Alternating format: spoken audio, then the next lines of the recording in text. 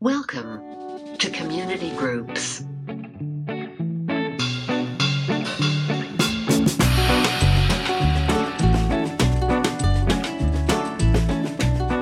Welcome, everyone. My name is Maddie Pham, and I'm the Connections Director here at Hill City Church. We are back with our mini-series that's all about spiritual disciplines. So through this conversation, we hope that each of you listening leaves with new perspective on how spiritual disciplines can free up space in your head or your faith or your relationships for something better. So this series is inspired by a book written back in the 70s called The Celebration of the Disciplines, and the author explores 12 different types of spiritual disciplines.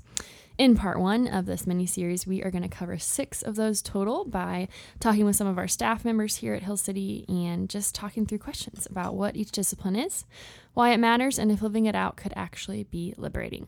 So I am here today with Corey Goss. Welcome, Corey. Hello.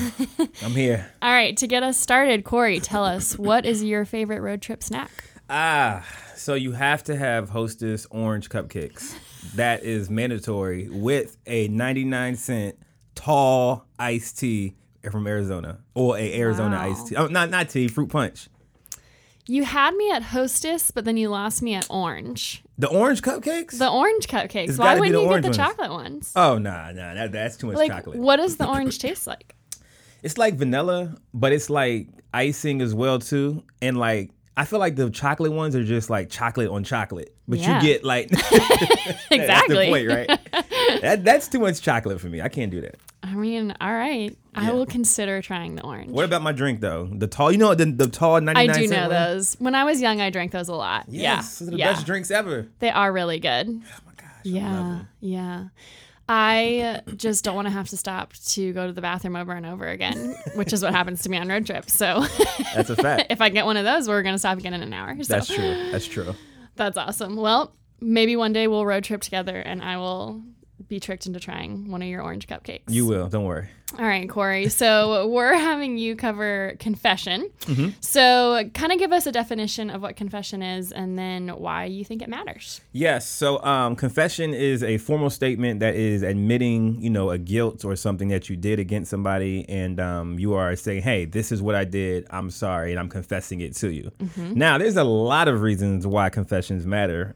Confession matters. But I'm going to kind of give the biblical perspective as well as give some, practical perspective as why it matters as well, too. All right. So we're all familiar with the statement that confession is good for the soul. You know what I mean? And this phrase is not only very true, but it can also help with balance in your life. And it can get rid of anxiety, paranoia, and also a lot of guilt as well.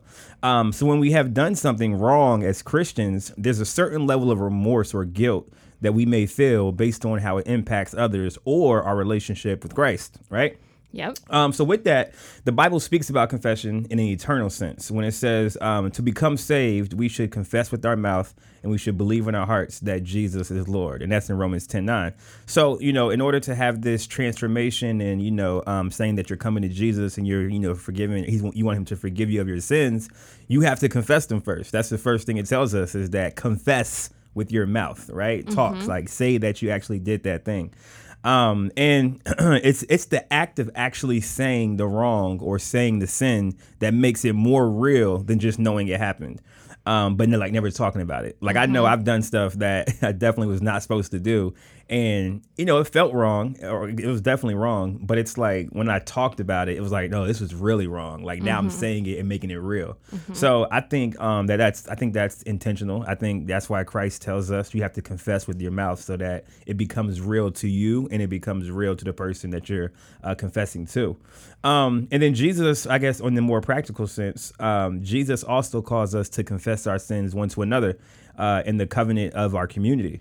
Now, this is important because this should be a safe place where you can get restored and you can get prayed for and you can get the care that you need that you'll get from confessing rather than doing it with just a bunch of outsiders who, really don't care about you as much and they probably will just judge you and things like that. But just the act of restoration also comes through confessing just through people in your community.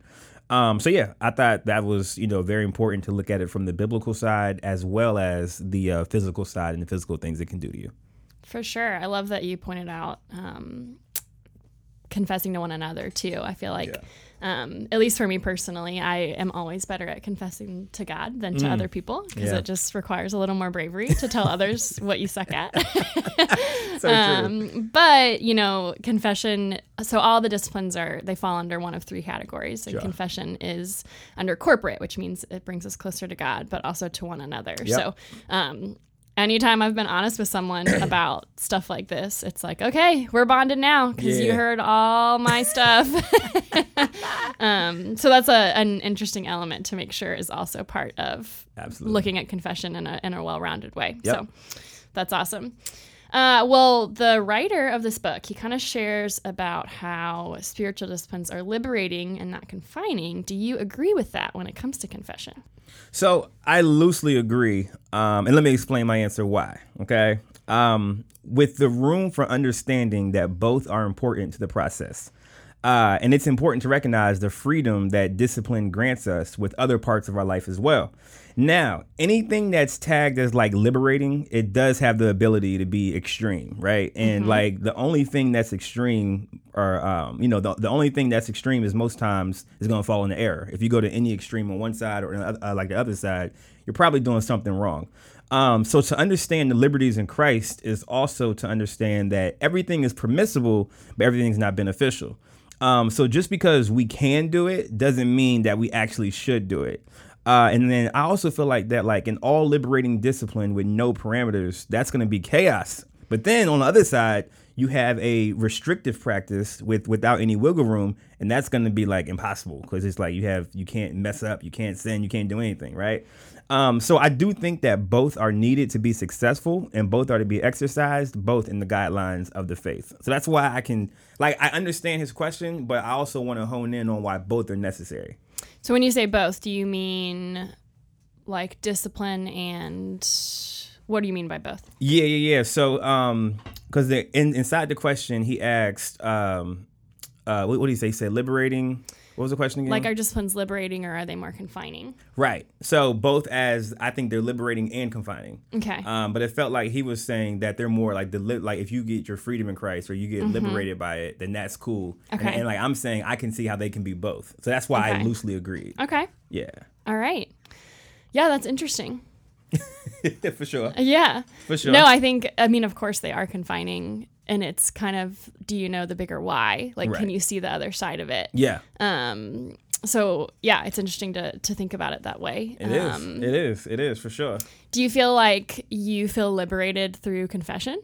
I do. And I do because I understand that when I'm coming to Christ to confess something, he already knows what I did, but he wants to hear it from me.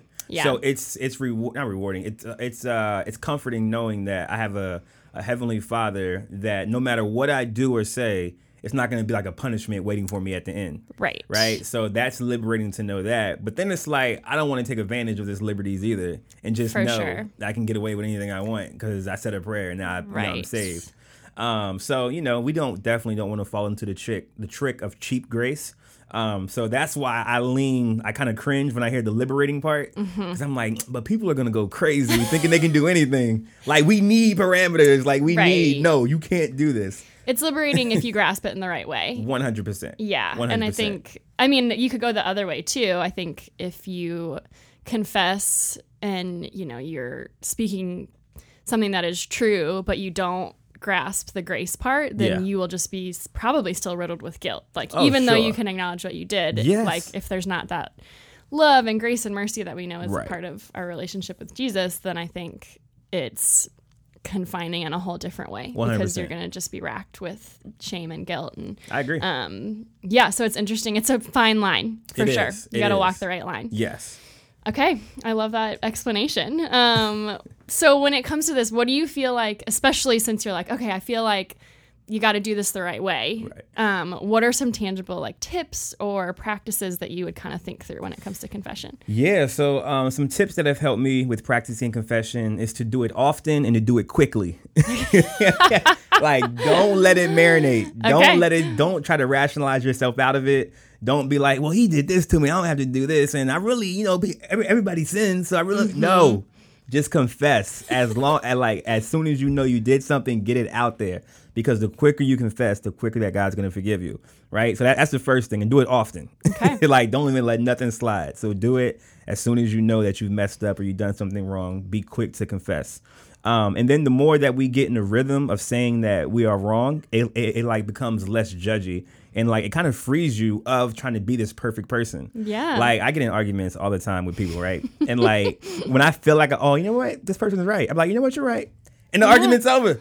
Like, there's nothing else to argue about. There's nothing else to confess. There's nothing else to talk about, because I took the pride out of it. It was like, you're right. Yeah. You know what I mean? But like, it's a thing when you're talking to people and you're like trying to confess something, and like that person's trying to hold on to it, or like you're trying to hold on to it. And you're like, no, but I'm not wrong because I did this. Like, bro, just confess. Just let it go, bro. Just let it go. I have witnessed this from you, and you are really great at it. Truly, truly, truly. I've heard you say it many times where you just go, you know what, you're right. I'm okay with that. Yeah. So that's awesome. Reminder to, you're never going to be able to fully confess if you can't take your pride out of it. Right. Yeah. Right. Those are awesome tips. I love do it quickly and do it often. ASAP.